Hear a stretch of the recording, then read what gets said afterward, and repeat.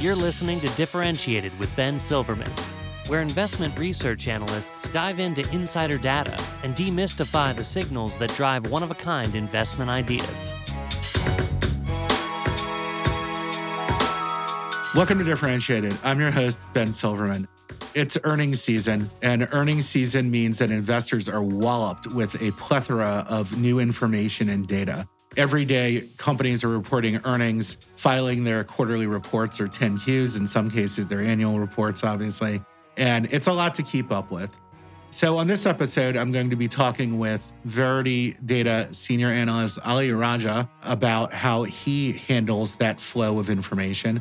And I'm also going to be talking with Verity Data Senior Analyst Max McGee about an important part of earnings season, which is quarterly earnings calls. And Max is going to talk to us about applying AI technology to those conference calls. Joining me now is Verity Data Senior Analyst Ali Raja. Ali has been with Verity Data for over 10 years.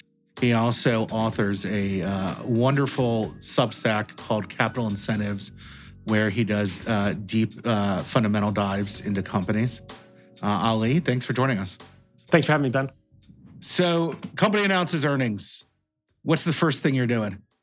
Yeah, first touch point is going to be, press release or earnings 8K, however you look at that. For most companies, it goes in that sequence: press release first, transcript comes out, many hours later, and then the 10Q, for some companies right away, and some companies several weeks, actually. Right. And so when we think about it, it goes from a small amount of information, which is what's in the press release, and with each subsequent sort of step during earnings season, we get more and more and deeper disclosures. So when we get down to the 10Q or the 10K, where do you start with that? Yeah, in this case, especially keeping earnings in mind for monitoring a company, for instance, the MD&A is going to be rich with the data that you're going to really want. My view is just understanding the company and understanding what those key performance indicators are for that company specifically. So, if you think about MD&A, it's always going to be talking about revenue. What are the drivers to revenue? Why it's changing this quarter? And even margins and profit, for instance. But then, if you think about different companies out there, whether it's an airline company or whether it's Apple, or something simple like a copper wire maker, for instance, a company I follow, the KPIs for each one of those companies is going to be slightly different. And so it's really important to key in on what those are and how they're changing the current business environment. Right. So, and I know this from my own analysis and talking to sell-side analysts and other types of analysts over the years. The MD&A, you kind of rip through it. You get out what you can. Beyond that, what are the next 2 or 3 steps you're taking with doing this type of dive, and to understand company health and quality of earnings? Yeah. So, the interesting thing is, in some ways, the 10Q that you're looking at, that could be in some ways just a vacuum, what's going on this quarter. It's written in a way where it's sales have changed this much, right? But I think it's really helpful to actually use a Redline approach, right? Where it's changes of the filings. And in that case, you're looking at this 10Q's MD&A and what are the drivers to, the changes in business this quarter versus what they were last quarter and what they're saying. For a simple company like Encore Wire, who makes a copper wire, their 2 KPIs are going to be, outside of revenue and profit, are going to be volume shipped, so volume of copper wire shipped, and also the change in average selling price. So, you can look at it and see, average selling price increase in this quarter, and, often it's going to be really tied to the underlying commodity price. It's really simple. Copper goes up, average selling price is going to go up. But then going beyond that, when you get the Redline involved and you see the changes in the 10Q, that's where you can really layer on and understand, why the business conditions are changing and why margins are expanding or contracting, for instance. And it really stands out when you have that Redline approach, where it's you're looking at changes in the verbiage used and any new sentences that are actually introduced to better explain the business conditions for that quarter. Yeah, I've always found some of the most interesting changes in disclosures in 10Qs and 10Ks are simple word choices when an adjective changes from a strong one to a weak one, for example, to explain growth trajectory, or maybe to explain headwinds that the business is facing. I look, it's why do they suddenly remove that word from that explanation? Yeah, exactly. So when we think about it, using the example of Encore Wire, which again makes copper, that I believe for energy transmission, is that correct?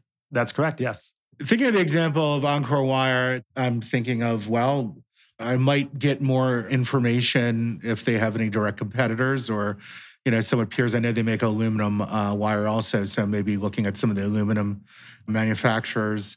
But also, where does search play into this? Because if I'm trying to extract more information about one company, I can also get it from other companies. So how does search play a role in this? Yeah, I mean, there's two ways that can play into it. When you know what those key performance indicators are, searching it alongside its own history. So, for instance, if you want to look at margins, specifically how they're referenced in MD&A, and then looking at, 5 years worth, for instance, and kind of just stacking it up and looking at the snippets that are just purely based on, margins, how it's being discussed, why it's changing for quarter to quarter. And I'm quickly reading through how it changed this quarter and how it changed in every quarter of the past 5 years, for instance, if that's going to be helpful for some companies. And then also, search can be really helpful to compare against lots of companies. So it's like when you want to look at one industry, for instance, and maybe something like organic growth. And so understanding how companies talk about that, and then having like an industry-wide filter on that and really seeing and comparing and maybe Encore versus another peer. There are not many peers for them, but, certainly with other companies where there is lots of peers and you know them and know who those peers are, just want to use like an industry-wide bucket, is really helpful there to expand that search and just look at everyone's ways of describing the KPIs that are relevant for that industry. And full disclaimer, my search methodology that I'm talking about right now, I mean, that really comes from using InFilings, one of our Verity data product offerings. It's really helpful the way filings are structured at InFilings. So when it comes to searches, being able to only search within MD&A or even just a certain title within MD&A, for instance, results of operations, that sort of thing. So it really makes the search cleaned up and the results cleaned up to get accurate snippets that are just reflecting exactly what you want to be honing in on. Great. Well, thank you so much, Ali. And you have a sneaker drop coming off, don't you? Yes, me and Travis Scott.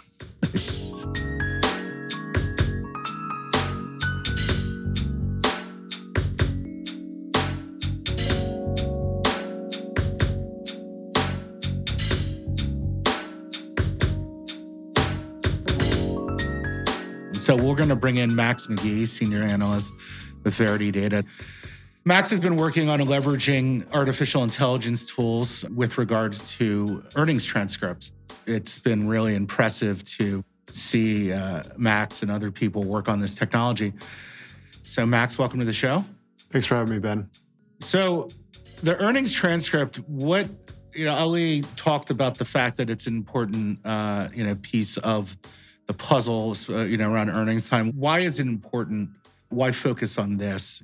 It's unique among the information that's disclosed at the time of earnings in that, in addition to getting sort of the company line on the results from the quarter, particularly in the prepared remarks where the CEO and CFO typically will outline the performance during the quarter, some of the specific numbers, you also uniquely get questions from outside analysts and sometimes investors, which gives the opportunity to get a little more color around the results. And so that can be used to help create a whole mosaic of information. So where can AI help, with this? We've heard a lot out here about ChatGPT and other chatbots. We've heard a lot from companies that are developing AI tools and products. There's a lot of good information, but a lot of bad information in the marketplace, ideas about AI, it seems, about what it can and can't do. What can it do and how can it help with, a document like a conference call transcript? We've found that in the products that we're developing and with the systems that we've built, that unlike concerns that are out there in the marketplace about the AI making up information, hallucinating, as people call it, or misunderstanding information, when it's working from a document, it can often be quite good when the system is set up properly.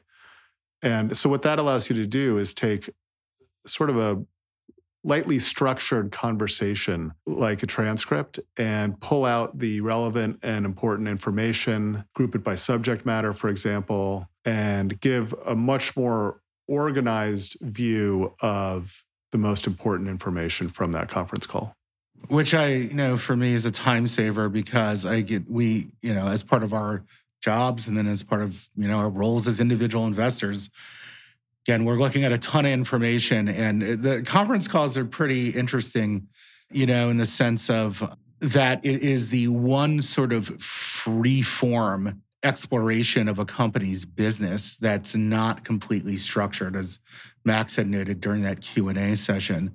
Now different types of management teams will behave differently, on these conference calls. So when we're thinking of applying AI technology here, Max, are we looking at just sort of straight up summarizing things or, collating things, or are there other avenues of exploration that, we can go down? So this is what's really interesting about it, because it's sort of all of the above.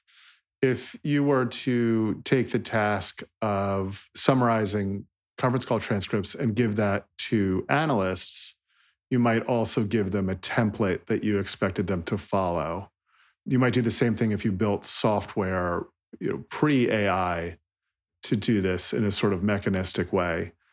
But with the AI, you can develop your systems in a way that it includes certain information that you want to be included, let's say the financials or the guidance that's communicated on the call. And then you can let the AI, or you can instruct the AI to bubble up whatever else is going to be most important and most relevant, and have the AI structure it in a way that it thinks communicates the information as best as possible.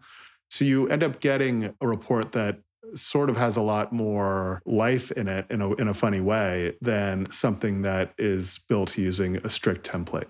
Yeah, I think one of the things, as we've discussed internally here, how to develop AI-related tools is that concept of, if you gave a human analyst instruction, but you gave it to 10 or 100 different human analysts, you're still going to get different outcomes there. And so one of the nice things probably, in some respects of AI is that, it's going to choose an outcome, for you, but it's going to kind of be this conglomeration of, what 10 or what 100 analysts think. Yeah, it's interesting not to get too technical with it, but the way that these technologies work is it's picking from a distribution of what are the most likely words and phrases and terms to come next as it's producing the output. And rather than choosing the most likely every time, it samples from that distribution and it will, select from somewhere in the distribution, but that gives it a certain amount of variety. As we've developed these from company to company, they're slightly different, but they're different in a sense that each company is different. And so these summaries will be different because they're highlighting different things from one company to another. So where are you in this process now?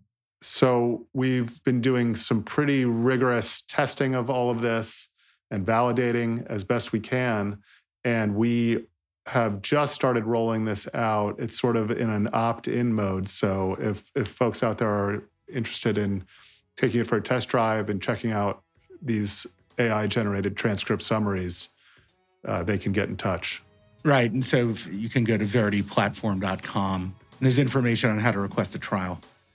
Thanks for joining us, Max. I appreciate your time. And I know that, we're going to have a lot to talk about in the future about AI and its impact on investment research and investing. Thanks for having me.